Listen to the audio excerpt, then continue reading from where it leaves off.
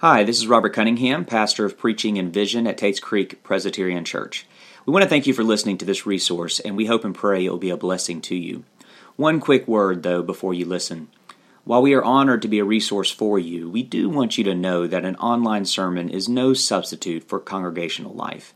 It's a good supplement, but what you need more than anything else is membership and involvement in a local church. If you are not a member of TCPC, I want you to know that listening to your pastor is far more valuable than listening to this. If you are a member of TCPC, I want you to know that joining us in worship on Sunday is far more valuable than listening online. So to everyone, we are encouraged that you have sought us out, but much more encouraging would be for you to seek out a local church community. That said, thanks for listening, and may God now bless you as you do. As probably most of you know, last Sunday I was off, and we got to hear a fantastic sermon from Mark, but I wasn't fully off because I took it as an opportunity to volunteer in our children's ministry, and during the first service, I got to lead gospel story time. If you don't know, during the sermon here, our kids ages 4 through kindergarten leave for their own little instruction time. We call it gospel story time. And if you haven't volunteered for that, it is really fun. But anyway, last week, I'm leading this story time, and I've got all these kids seated in front of me. And I didn't want to presume that they all knew who I was, so I started off by introducing myself. I said, "Hey, everyone, I'm Robert." And one kid immediately said, "Hey, just like Pastor Robert." It gets better. I said, "Well, yeah, just like Pastor Robert." I said, "And guess what? Do you know where Pastor Robert is?" Another kid said, "Well, he's in the sanctuary preaching." I said, "No, not preaching today. Can anyone guess where he is?" And their answers were priceless. One kid guessed Disney World. One kid guessed Bethlehem. One even said heaven. And so I let this go on and on for a while. And then I said, "All right, everyone, I've got a big surprise for you today. Pastor Robert is right here." And one kid immediately said, "He's living in our hearts?"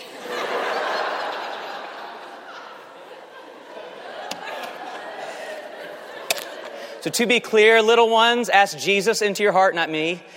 I don't know what they're picking up on things, but anyway, it was such a hoot.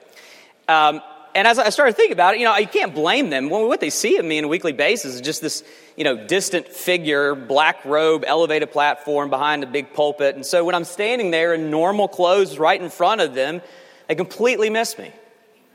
If you want to conceive of the central dilemma between Jesus and Israel of his day, the Jewish establishment, the tension of the New Testament, if you want to conceive of the central dilemma they were facing, that will help you understand.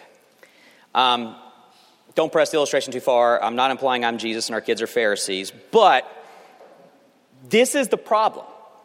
When Israel conceived of God, their conceptions were of Yahweh, the exalted, transcendent, holy, burning flame, dare not approach his presence. I am who I am, God of Abraham, Isaac, and Jacob.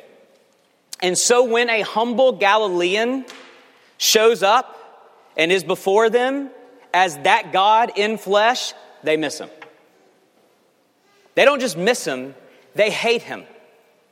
And they hate his following, which is what we see in our passage. In the longest recorded speech in Acts, Stephen is masterfully going to stand up to the Jewish establishment, showing them that the Jesus they have killed is in fact the Jesus they claim to worship. And what I'm going to do with this large passage is answer two simple questions that I think are the central questions of the speech. It's very simple. What does it mean to reject God? What does it mean to embrace God? That's what's going on here. Let me preface it by saying this. For you time-conscious folks, my first point is very long. My second point is very short. So if you're tracking along with my first point and saying, "Uh-oh, how long are we going to be here?" Trust me, it will work itself out. My second qualification is because what I'm going to essentially try to do in the first point is teach those 53 verses. It is going to feel a lot more like teaching than preaching. Some of you like that. Some of you will have to bear with me. But give me 10, 15 minutes to explain that entire sermon, which happens to be the entirety of the Old Testament, which I would say if you are... if you're new to the Christian faith, or you're exploring the Christian faith, or you just are someone who says, I've never really been able to put together exactly what that whole Old Testament thing is. Listen up for 10 minutes. Because what Stephen does, and what I'm going to do in explaining Stephen, is he tells the entirety of the story. So if you pay attention here for 10 or 15 minutes, you'll get what that Old Testament is all about. Okay. It all starts with understanding verse 1 here. The high priest said, "Are these things so?" Now, it's important to understand that these things, what these things are, and when you go back to chapter 6 in my sermon a couple of weeks ago, you will see that they accuse Stephen of teaching two controversial things in particular. That Jesus of Nazareth will change the customs of Moses and destroy this place. And both of those accusations are an affront to the two most beloved traditions of Israel. The customs of Moses speak to the law of God, and this place speaks to the temple of God. The law was revered because it contained God's will. The temple was revered because it contained God's presence.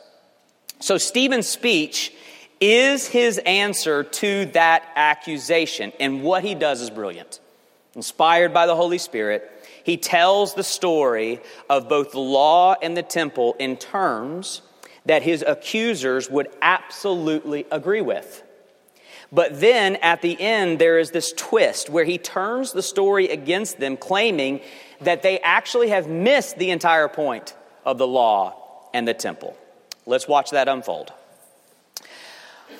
In verses 2 through 8, I suppose, Stephen establishes the foundation of the entire story, which begins, of course, with Abraham, Father Abraham. Verse 2, Stephen said, "Brothers and fathers, hear me. The God of glory appeared to our father Abraham." So God's redemptive story begins with one man named Abraham, and then Stephen briefly takes them through Abraham's story, which culminates with Isaac and then Jacob, verse 8. "And so Abraham became the father of Isaac and circumcised him on the 8th day, and Isaac became the father of Jacob, and Jacob of the 12 patriarchs." The 12 patriarchs are the 12 sons of Jacob. Jacob was renamed by the Lord as Israel. Thus, from Jacob comes the 12 tribes of Israel. Okay, from here, Stephen is going to transition the story to the next major chapter, which is Moses. And he does so through the story of Joseph. Joseph is one of Jacob's 12 sons, the son that the other 11 were very jealous of. Look at verse 19. "And the patriarchs, jealous of Joseph, sold him into Egypt, but God was with him."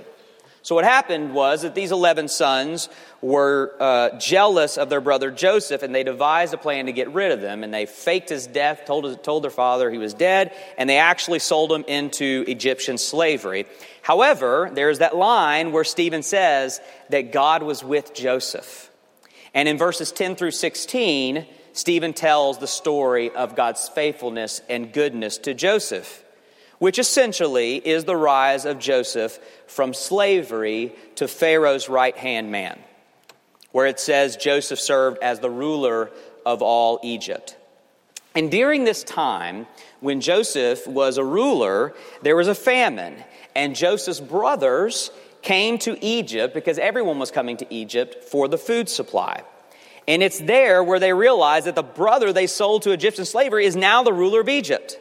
And so this is how the 12 patriarchs of Israel, the 12 tribes of Israel, got to Egypt, okay? Now, we know that eventually it doesn't end well for Israel in Egypt. And you see that, let's see where that transition. Yeah, verse 17, where it says, "The people increased and multiplied in Egypt until there arose over Egypt another king who did not know Joseph." So it's in Egypt that Israel generationally increased into a large people, but there eventually arose a king who did not remember or recognize the story of Joseph. And what happened is that this new king looked around at this great multitude of people and essentially said, I've got a bunch of free labor here. And he enslaves them.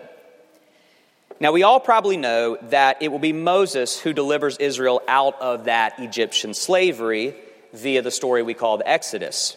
And in verses 20 through 29, it tells the story of the rise of Moses leading up to the point where God calls him to deliver his people.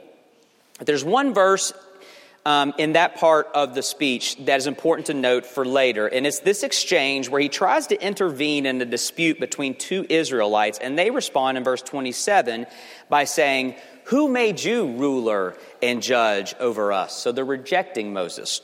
Hold that for a later point. Then in verse 30, we come to the call of Moses, which famously takes place through a burning bush. Now, when 40 days had passed, an angel appeared to him in the wilderness of Mount Sinai in a flame of fire in a bush. And after Stephen describes Moses' encounter with God, you're on holy ground, take off your sandals and so forth, we are given God's call to Moses in verse 34. I have surely seen the affliction of my people who are in Egypt, and I have heard their groaning, and I have come down to deliver them. And now come, I will send you to Egypt. And then Stephen says this Moses whom they rejected, saying, who made you ruler and judge? Again, important to note for later. This man God sent as both ruler and redeemer. And so the point Stephen's making is the very one they rejected is going to lead them out of Egypt. Now, in just one verse, Stephen tells the story of the Exodus, because what happens after the Exodus, more than the Exodus itself, is his point. So look at verse 36. This is the Exodus. This man led them out, performing wonders and signs in Egypt and at the Red Sea and in the wilderness for 40 years. And then in verse 37, Stephen does a little subtle foreshadowing to his climactic twist that is coming, where he quotes our Old Testament reading that we heard from Celeste. This is the Moses who said to the Israelites, God will raise up for you a prophet like me from your brothers. So he leaves that kind of hanging out here, this famous promise that God will raise up a prophet after Moses that they're going to have to listen to and obey. And it kind of leaves it out there like, I wonder who that might be. Hint, Jesus. And then in verse 38 through 43, we finally get to the first main point. Remember, he's talking about law and temple here. The law of Moses, 38 through 43. Stephen tells the story of Moses receiving the law from God at Mount Sinai, but it's important how he tells the story. Instead of focusing on the law itself, he focuses on the people rejecting both Moses and the law. Look at verses 39 through 41. Our fathers refused to obey him and thrust him aside, and in their hearts they turned to Egypt, saying to Aaron, make for us gods who will go before us. As for this Moses who led us out of the land of Egypt, we do not know what has become of him. And they made a calf in those days and offered a sacrifice to the idol and were rejoicing in the works of their hands. And so the important part of the story to note is that while Moses is on the mountain receiving the law of God, the people rebel against Moses and reject the law of God, choosing instead to make an idol to worship. Okay, now Stephen is going to get to the second main accusation, which is the temple. That transition takes place in verse 44. Our fathers had the tent of witness in the wilderness, just as he spoke to Moses, directing him to make it. That tent was the tent, the tabernacle that housed God's presence, which was this portable tabernacle that stayed with God's people during their transitional time in the wilderness and entrance into the promised land. But it was never meant to be a portable tent, but a permanent house, a temple. And so Stephen explains how they got to the temple. In verses 45 through 46, Stephen speaks about Joshua leading God's people into the land. And then he fast forwards to King David, where God instructs David to build him a temple to house his presence. And it was David's son Solomon who would do that. Look at verse 47. But it was Solomon who built a house for him. So Stephen has gotten them all the way to the temple, from Abraham to the temple. But he ends the story by intentionally reminding them that it was never about the temple. Verse 48. Yet the Most High does not dwell in houses made by hands, as the prophet says. And then Stephen quotes Isaiah, who essentially says that ultimately God's presence cannot fully dwell within a house built by man. And he leaves that hanging as well. Okay, good job. We're done with the speech. Let me do this. Let me briefly review all of what I just said, and then we'll get to the main point. So this is what Stephen said in that 53 verses. The story begins with Abraham called by God. This is the Old Testament, okay? If you want to know the story of the Old Testament.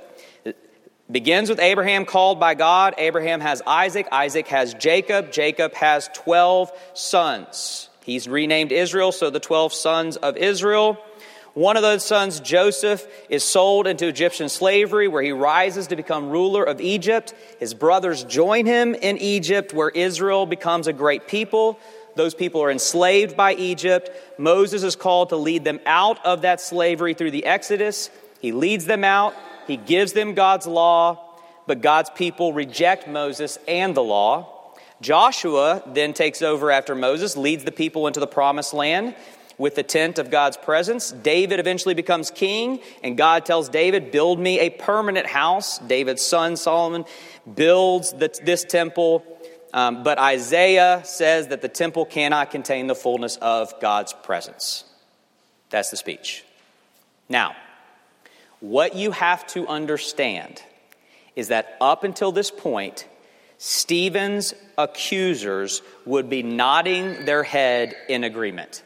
They would be giving him a rowdy amen. Everything he has said thus far, they would say, that's good teaching. Maybe we were wrong about this Stephen guy. Maybe he does get it. And then out of nowhere, things get crazy. Verse 51. You stiff-necked people, uncircumcised in heart and ears, you always resist the Holy Spirit. Whoa. Where did that come from? They would have been very familiar with that language, but they would never in a million years apply it to themselves. Throughout the story that I just shared, Israel continued to rebel against God and the ones God sent to lead them. Therefore, they were often called a stiff-necked people, a stubborn people who were uncircumcised in heart and ears, meaning you might be technically circumcised in a part of God's people, but your hearts are uncircumcised. You don't belong to Him. Your ears are uncircumcised. You don't listen to Him. Stephen's accusers knew that part of the story, but they didn't view themselves as that part. They viewed themselves as the faithful ones who had learned the lesson of Israel's history of rebellion. The ones who faithfully obeyed the law and lovingly cherished the temple. But that's not how Stephen views them. He says in verse 51, as your fathers did, so do you. He's saying you are doing exactly what your fathers have always done. Now we see why Stephen focused so much on the rejection of Moses.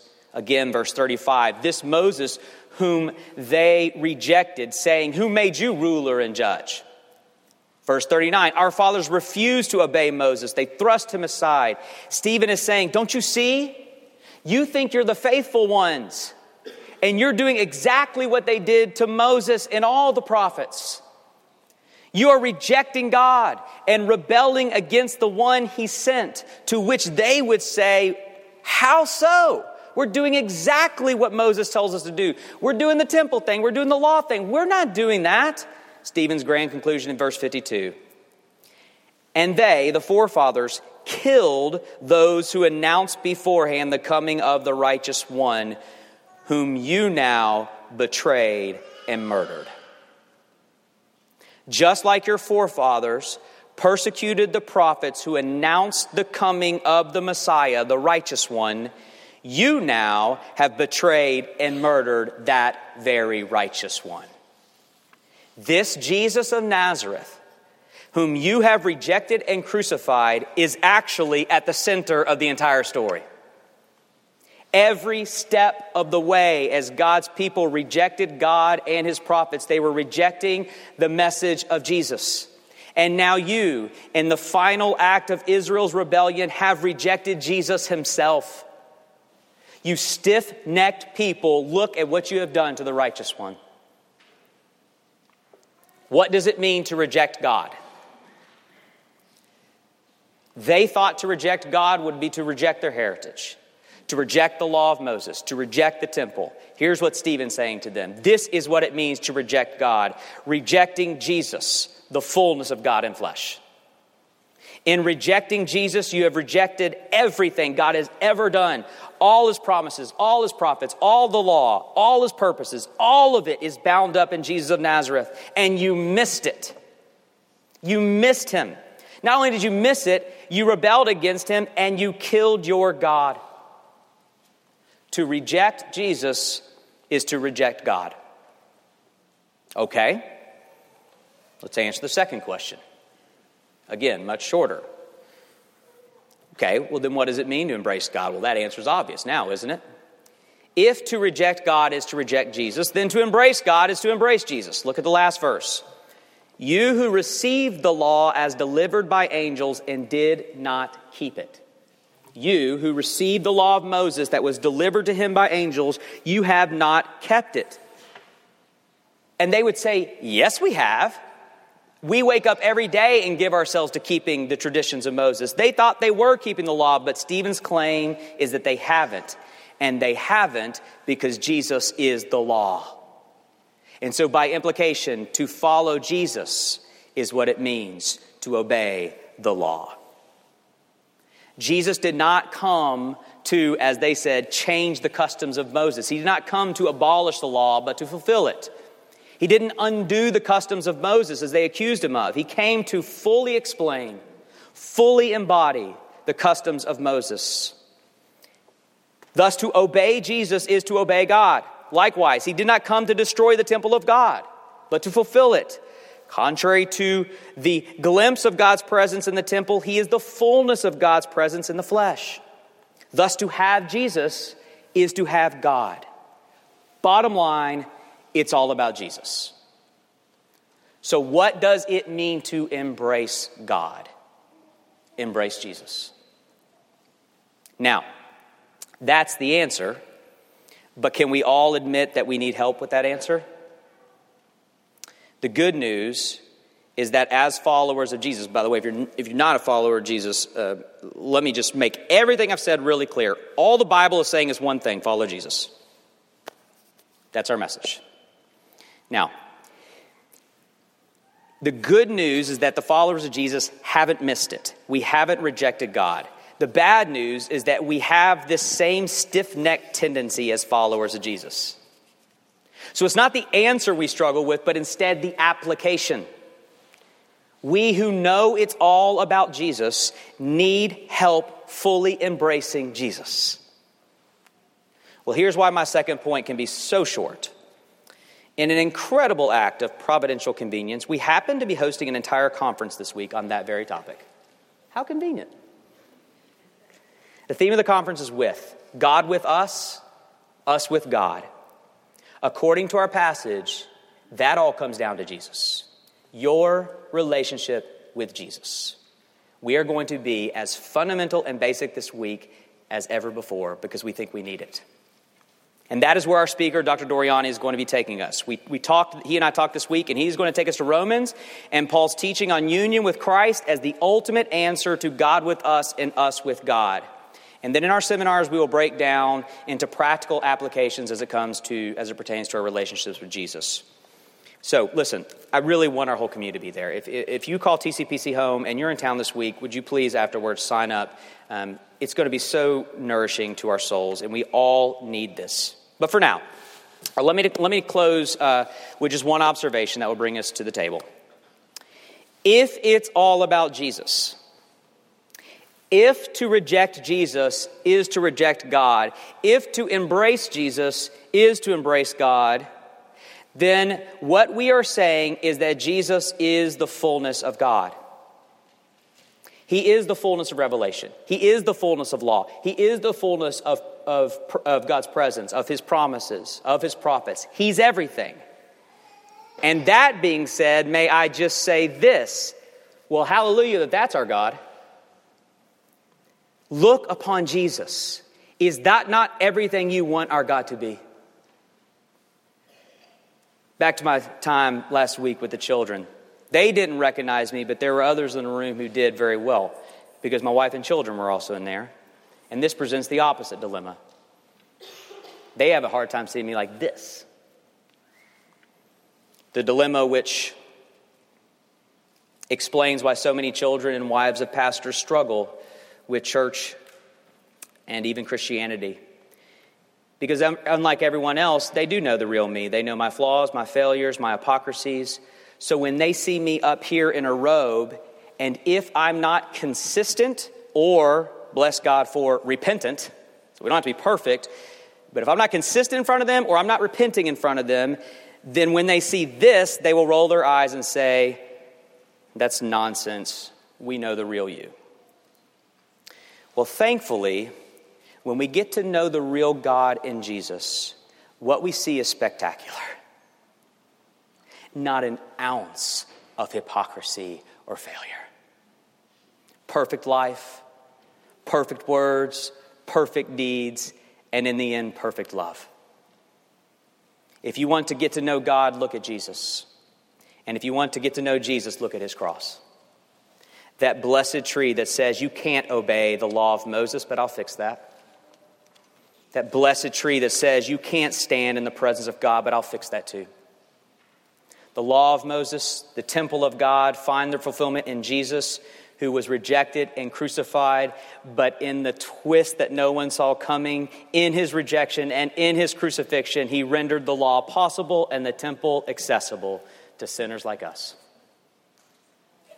Praise God that Jesus is God. Let me pray. Lord, we thank you for this time, and most of all, we thank you for this table that proclaims every week to us that you have indeed died, and the fullness of your presence is found in this act of this sacrifice. So we bless you for this table, we bless you for a cross, and we say collectively together, thank you, Jesus, that you are the fullest expression of our God. Now feed our souls with this meal. We pray in Jesus' name. Amen.